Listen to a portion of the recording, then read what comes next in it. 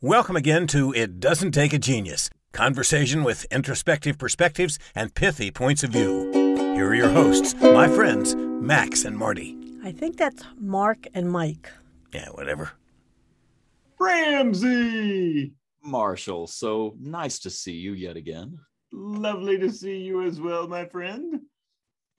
I have a bookshelf behind me. I just want to acknowledge that this is really my bookshelf. Usually I have some sort of green screen craziness, but I decided to just give you guys a peek, under the curtain, so to speak. I'm very excited to see that you have books that looks like you've opened them. No, here's the secret, Mike. Buy your books used. Oh, they all look like they're opened. Oh, yeah. This guy, man, he's pouring over these things. These things are tattered and torn. What's really sad is I have 2 stacks of books next to me that are the new books that I bought and have not read. And they're huge. Yeah. It's sad. Oh, yeah. I wish I could just sit around and read all day. I'm the same way. But right now, we only need one book. One book. The book. The book. Right? The Coaching Habit. And we haven't read the second part, right? Say less, ask more, and change the way you lead forever. Yeah. That's bold. It's bold and it's not wrong. I mean, yeah. The book is filled with these 7 questions that we're going through in this podcast series, and a number of tips, some of which we'll talk about 2 episodes from now. But I'm telling you, this stuff is so solid, and the managers that you and I have worked with who have employed even just a little bit of these, it is a game changer. Truly a game changer. Oh, yeah. So I have fallen victim to the protege effect. So the protege effect says that the best way to retain and use something is to go teach it.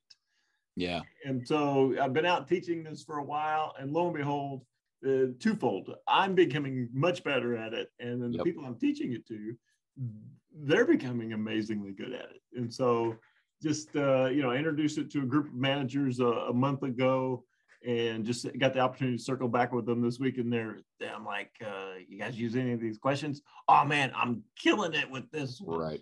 This one is getting me good stuff. I'm having great conversations with my people. And so, yeah, this thing is working. And then I've been using it to more intentionally, to a greater effect. And yeah, it's just killing. It's just, all 7, whether you use them in series or you just pick one and focus on it. Yeah, works amazingly well. Well, I will say, just as we get rolling here, that I heard a saying that when one teaches, 2 learn. And that's what you've been doing. That's what you've been doing. For those of you at home, please write that down. It is true, though. That's the good stuff. This is the good stuff. But if you take this podcast and go try to explain it to somebody else, you'll retain it better. That's how this works. Mm-hmm. You'll wrestle with it. Yeah. No, you're 100% right. So yeah, we covered the first 3 questions. The first question, what's on your mind? That big, broad funnel question. And then the second one that really gets you to the meat of stuff, which is, and what else? Yeah. And you can ask that one multiple times. You can change the phrasing on that a little bit, but you're just continuing to dig for what's a root issue. Similar to the 6 Sigma 5 whys. You just keep asking why until you get to the point that this is the root of this thing. Yeah. And then the third question that we covered, which I absolutely love, is what's the real challenge here for you? Yeah. And so that might even get you into I've got to the meaty topic, and now I'm getting to the heart of what the obstacle is around that meaty topic. Yeah. And one thing about that I love is that it says for you, the challenge here for you. So in other words, wherever you started on this funnel, you've drilled it down to at least something hopefully under this person's control. And now we can, that's what you want to coach around, is the actual, the actual problem, the actual issue, and not just sort of over here on the side with, let me say that another way. It's got to be about the person. Mm-hmm. It can't be about an exterior problem. It's got to be about the person to grow. Well, the author who's got a wonderful first name, he said he's got a term for that. And so he calls it coaching the ghost. Yeah. And so, yeah, if we're not talking about you, if we're talking about something else or someone else, right? Yeah. I need someone else to, if we're talking about, them and they're not in the room, you're coaching the ghost. Yeah. And he says, it feels good. It sounds like coaching, but you can't control it. So you're not helping anybody. It's right. So this question, you're exactly right. The focus on you, that means this is something that's in the scope of my control and it's within my power to change. And so that brings us perfectly to question number 4. The question number 4 is, what do you want? Yeah, this is really powerful because you're basically helping this person get some clarity around what it is that they actually want as an outcome to this particular challenge. So we're not hooked anymore. That was the expression I was given when I was in my coaching training was, if you're coaching the ghost, if you're coaching some external problem, you're getting hooked and pulled away from the actual person in the room. Mm-hmm. Well, now that we're focused on that person in the room, what does that person want? And it's time for them to just reflect on that and get some clarity on where they really want to be with this. Oh, yeah. And you can ask this question in multiple ways, right? What would you see as the best outcome? If this was to work out, what would be the end result? There's a million ways to ask this question, but yeah, Michael asked this question, what do you want? And now we get this expression. And so now we talk about, goals and things like that. We've got, as Covey says, begin with the end in mind. So now I've got the end point. Right, here's what I'd like to see happen. Here's what I want. Here's what I'm driving towards. Once you know that, then figuring out all the steps to get there becomes a great conversation. Yeah, and if anybody is listening to this and feeling like, I missed it. What was the magic question? It really is, what do you want? Because what you're doing there is defining that future state, but you're not there. There's a gap. And that's where you coach, is you coach to the gap. You try to help the person connect the dot from where they're at now to where they want to be, which is where this next question comes into play. Oh, yeah. And I asked the 4th question yesterday. It was talking to somebody, they were struggling with sales. I said, so what do you want? Mm-hmm. And they said, I want to be more organized. Yeah. And they saw that their efforts were, while they have skills and talents and they're periodically inconsistently doing good stuff, they know that if they executed it more consistently, it would be better. Yeah. And so then we had this wonderful coaching conversation around getting more organized. And before I left that store that day, you could see actual concrete steps that the person was taking to become more organized and execute consistently the sales behaviors that have been successful for them.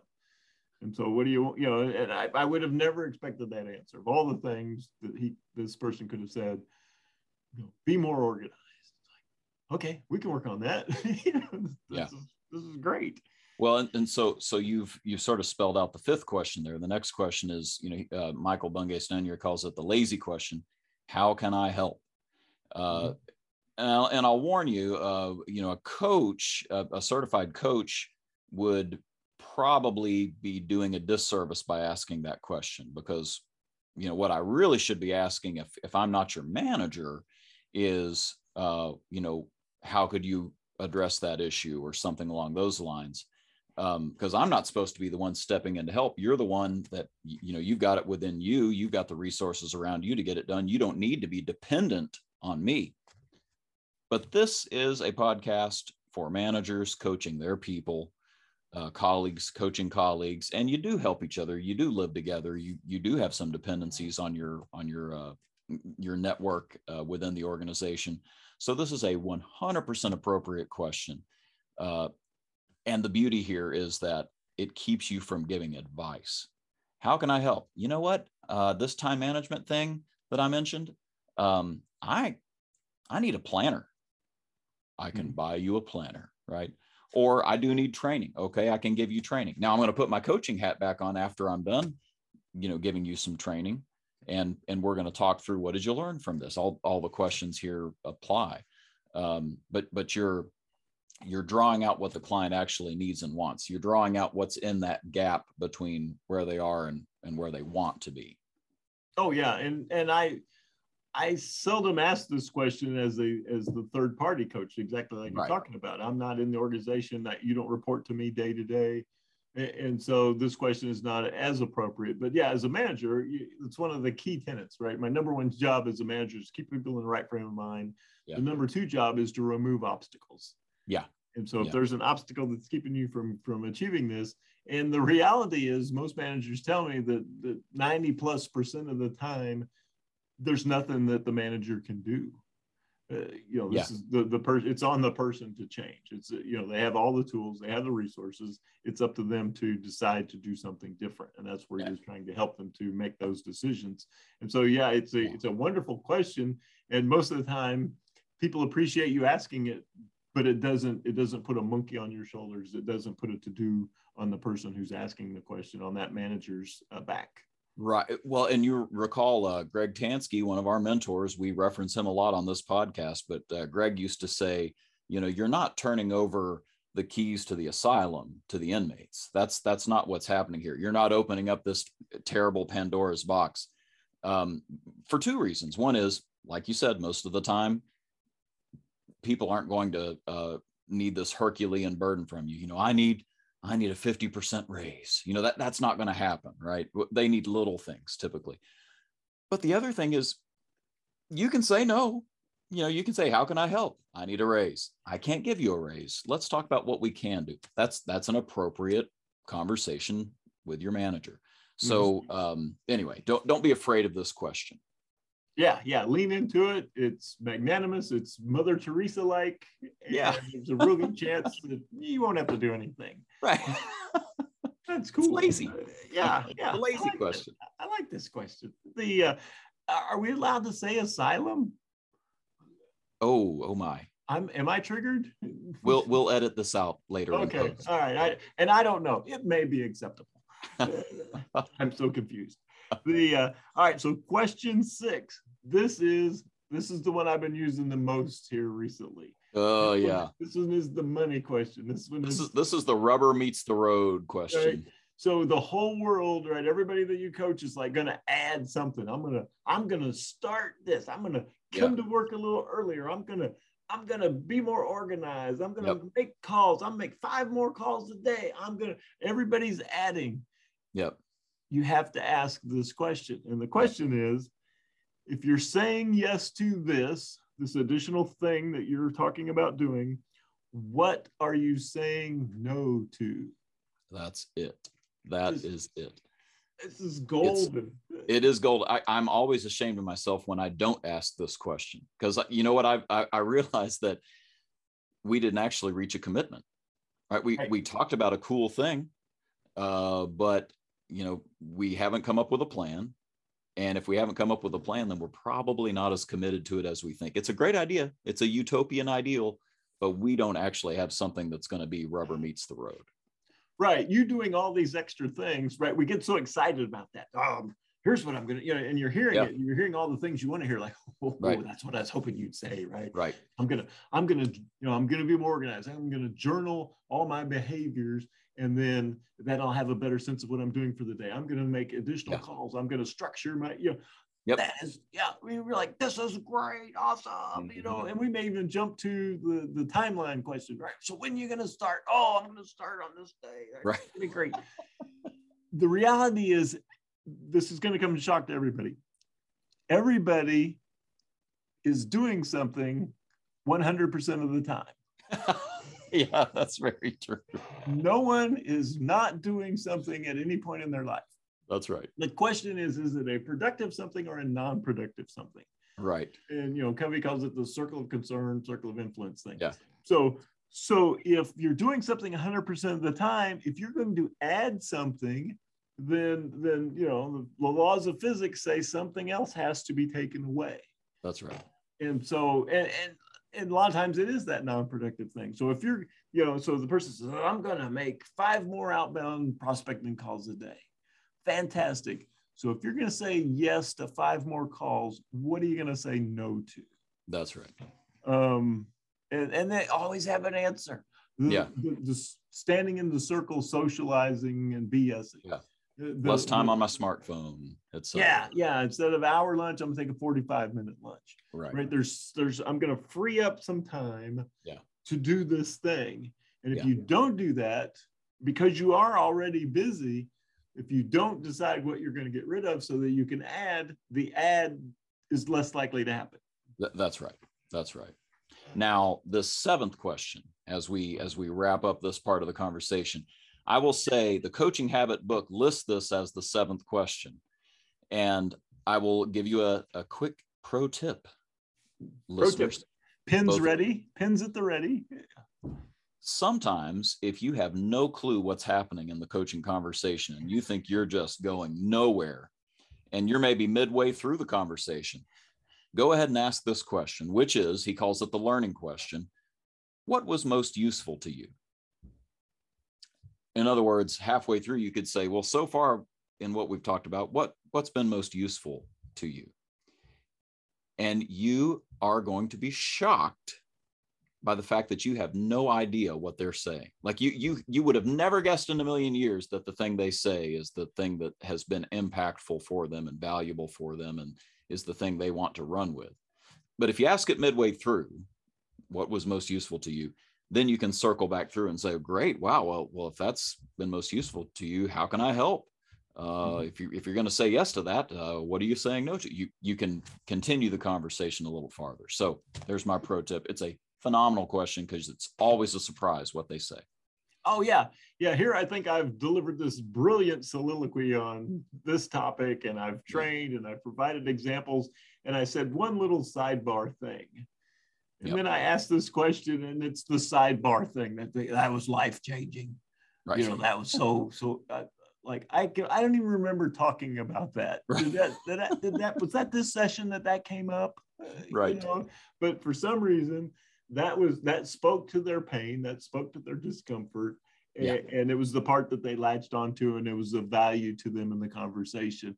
And I'm always like, I didn't see that coming. That's right. And you can't ask this. Yeah, go ahead. I had one this week, right? So we're having this wonderful managers meeting. All the managers are there, and we're talking about coaching. We're talking about doing coaching and stuff like that. And I wrapped up with this question: what of this session? What was most useful to you? And one guy goes, being in the room with other people. Yeah. And I'm like, what? And he goes, this is the first managers meeting we've had since the pandemic. I miss trading ideas with my peers. Oh, that's beautiful. And I'm like, I didn't see that. If you'd said, list the top 10 things that came out of that was of value to the participants in that session. Yep. Wouldn't have made the top 100 list, right? I didn't realize that. I didn't know. Yeah. And if you're going to be the coach, this is a question that helps you get into their head a little bit about what actually is happening there. What is the thing that they're, that's really blossoming. And if you ask it at the end of the conversation, you get that, and it helps them basically review the tape on what's just happened, and then maybe take that insight and go apply it elsewhere in their life. So it's a thing that really does allow growth. That's why he calls it the learning question. Mm-hmm. Well, and an action item came out of that. So the leader of this group said, yeah, that was something that evaporated during the pandemic. We miss it. It's caused us issues not doing it. We'll put it back. And it was his comment that led that hadn't happened. The discussion of we have to put this back. This was worthwhile, and we miss it. We're not as good because we're not talking to each other in this kind of format. And so, that wonderful little question, that recap wrap-up question actually led to a very important action item. All right. So we're putting a pin in this right now. We're going to come back and talk about some tips of what this looks like. But let me challenge you, listener, what has been most useful to you out of these two most recent podcasts? I would argue that if you pick just one question that you said, wow, I'd never thought about using that, that's what I would go try to implement. And you're going to have to say no to something to say yes to implementing that question. But get muscle memory on one question, try it out, experiment with it, wrestle with it, and grow as a result. Oh yeah. There's a wonderful handout. We'll see if we can link to it. It's got the 7 questions on it, and I always give it to the managers. I encourage them to tape it to the wall, put it in a drawer, put it on their desk pad, something where they can just glance over to it. And the exact same advice: just pick one. You can't be good at all these. Pick one that you think will be most applicable to the majority of your conversations that you're having with your people. And then, and it's worked. When I circle back, it's interesting, just like the last question, they all pick a different question. Yeah. Even though it's the same management team, they've all picked a different question. Right. They come back and they tell me, and I've had no one say, this didn't help, right? Everybody comes back and goes, this is getting me better stuff. We feel pretty confident that these sessions that we're doing right now are going to be game changers for you. So with that being said, we'll stop talking and let a beautiful, beautiful man with a gravelly, lovely voice take us home. Yeah, who married way above his head. Let's go with that too. And that's a wrap. It doesn't take a genius. The blog dedicated to reducing the irreducible. Next time, prime numbers. What makes them so special? Join us then, and thanks for listening.